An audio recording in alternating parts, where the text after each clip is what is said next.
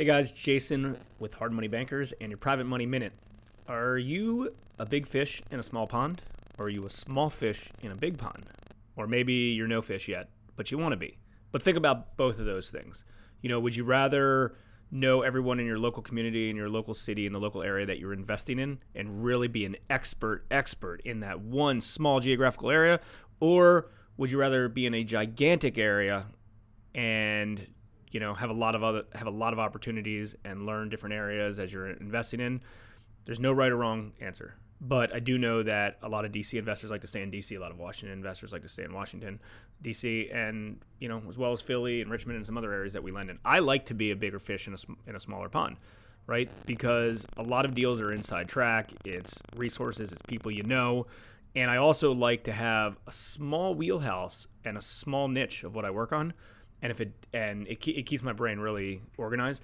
And then if a deal falls outside of that, it's gone, and I never think about it again. I don't like someone sending me an opportunity to buy, to lend, to invest in, whatever the case is, and being like, yeah, I'm not 100% sure. Send me the details. I'll see, and then I have to spend a lot of time to learn stuff and determine if it's something.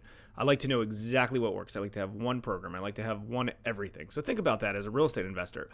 A lot of our sphere that's like in the Baltimore area, they just want to invest in Baltimore City. If it's outside of Baltimore City, they don't want to mess with it.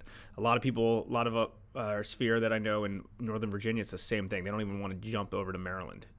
They want to stay in Northern Virginia. A lot of people want to become experts in one area. I mean, think about it. Let's say there's 3 zip codes that let's say you're in Anne Arundel County, and I'm thinking of an area like in Glen Burnie, which is, somewhat of a bigger area right there. I think there's two or three zip codes.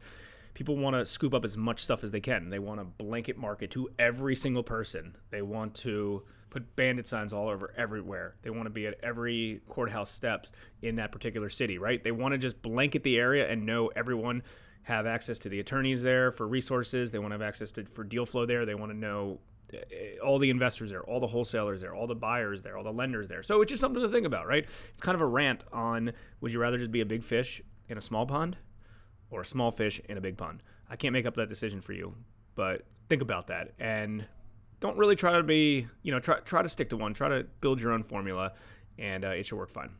If you like this topic, please share it. I'd certainly appreciate it. Like, comment, share, subscribe. This is Jason with your Private Money.